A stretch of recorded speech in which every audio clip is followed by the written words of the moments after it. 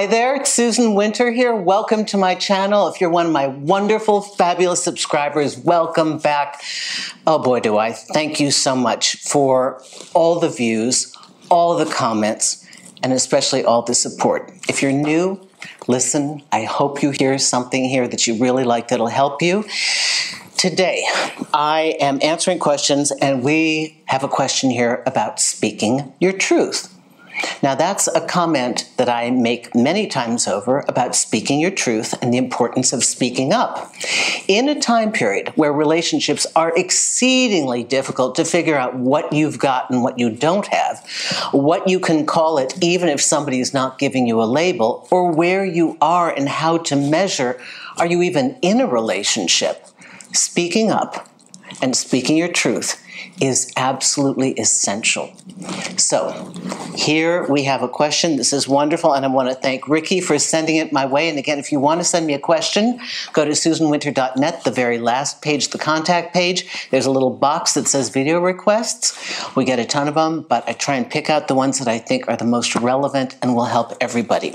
So Ricky, first of all, thanks a lot. Ricky writes, "Hi Susan, love your videos, so thank you." Question: you speak a lot about speaking your truth and not being able to say what you want, which I think is great, but how do you do that? I mean, it's not easy, and you don't want to come off as needy. There you go. So how can you speak your truth in a productive way, and what's the best timing to do so? Thanks, your fan, Ricky. Okay, I really love this. So there are a couple of points in here I want to get to. Ricky, thanks a lot. Okay, let's start from the beginning. Number one, in order to speak your truth, you have to know what you feel. Now, some people don't. They know they're anxious, they know they're hurt, they know they're upset, but you've got to be able to put words to it and identify it. And if you're going to share it with your partner or somebody that you're involved with, you need to also attach it to a circumstance or an event where this thing happened. This is your example of what happened to you. Speaking your truth means you have a feeling, or you have a desire, or you have a goal. It is very much a monologue, and you don't have to feel needy because it's only the part one. I think everybody gets tripped up on this. You see, you will edit yourself automatically if you spend more time worrying about how they will react to what you're saying.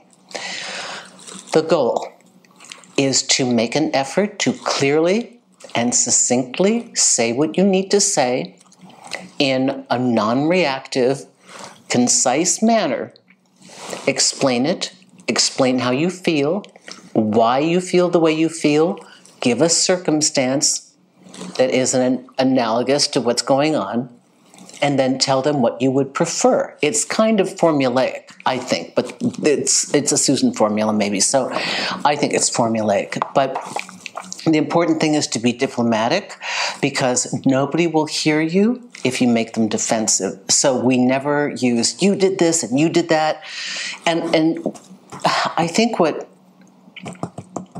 worries me so is that we need to share and speak in order to have any kind of real relationship. And yet so many of us, and so many of you who write me and work with me, are terrified to speak up because you think it will make you look weak and needy. It's actually a very powerful thing. You see, not everybody's able to do it.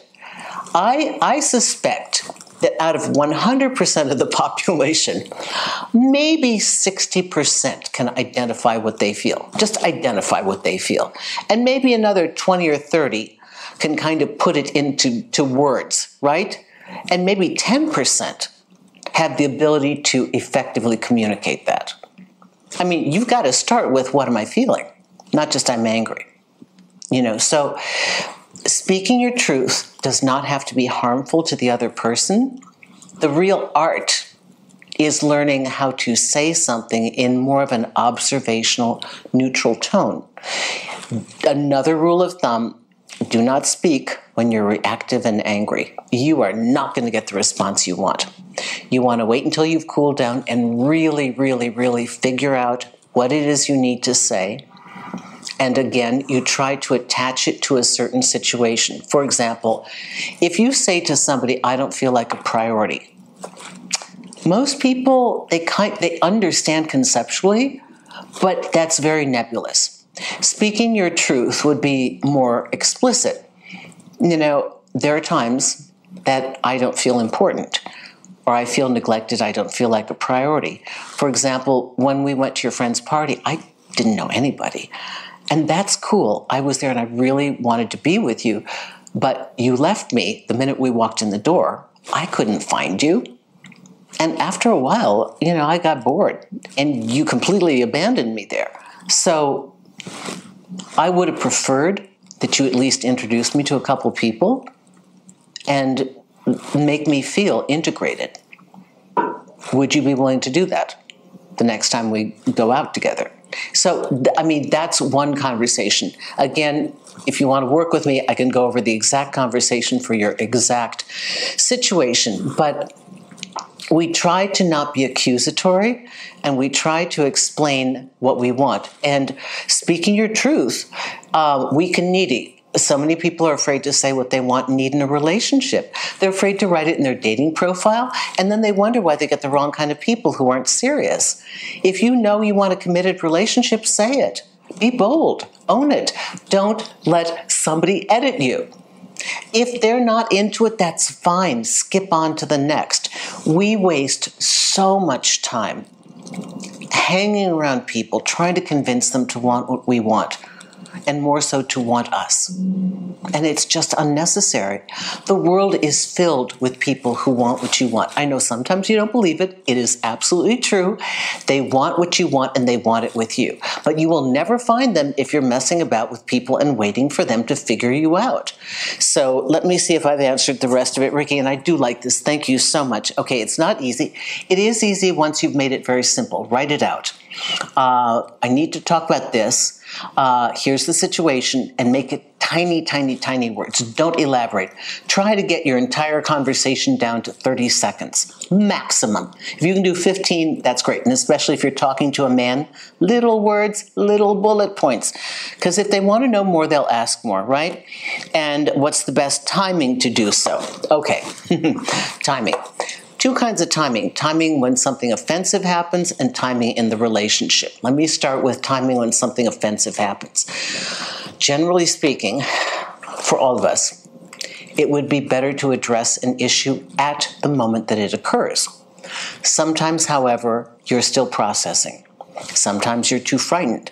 Sometimes you really haven't come up with how you feel about it, and you don't know your rights. So at that point, you delay. But get back to it if somebody has done something offensive or hurtful that needs to be corrected. You can't come back to that 2 weeks later. First of all, you're going to be resentful, and they're not even going to know what you're talking about. So as soon as you can process your emotions, come back to that situation. Number two, timing in a relationship. Here's the thing. Everybody's afraid to complain in the beginning. Oh my God, I'm going to be seen as difficult. If I'm difficult, she isn't going to want me. Here's the thing. Your partner either has a skill set to deal with issues or they don't. But pick your battles, okay? Pick your battles wisely. In a relationship, I wrote a quote. What is it saying? In love, we pick our partners, but in fights, I don't know what we said. In love, we pick our battles. But you've got to pick your battles wisely, okay? You're going to have a lot of things in a long-term relationship that are going to irritate you. You've got to know what you really have to go to the mat for and what's truly important. So I hope this helps you. Thank you so much for this. I really like this, so thank you, Ricky. And anyone listening, I hope that's helped you. If you have more questions, you can contact me at susanwinter.net. You can listen to this on iHeartRadio and Spotify. You can join the live show every Thursday at 2 p.m. Eastern. And thank you very much. Wishing you a wonderful week. Take care, all.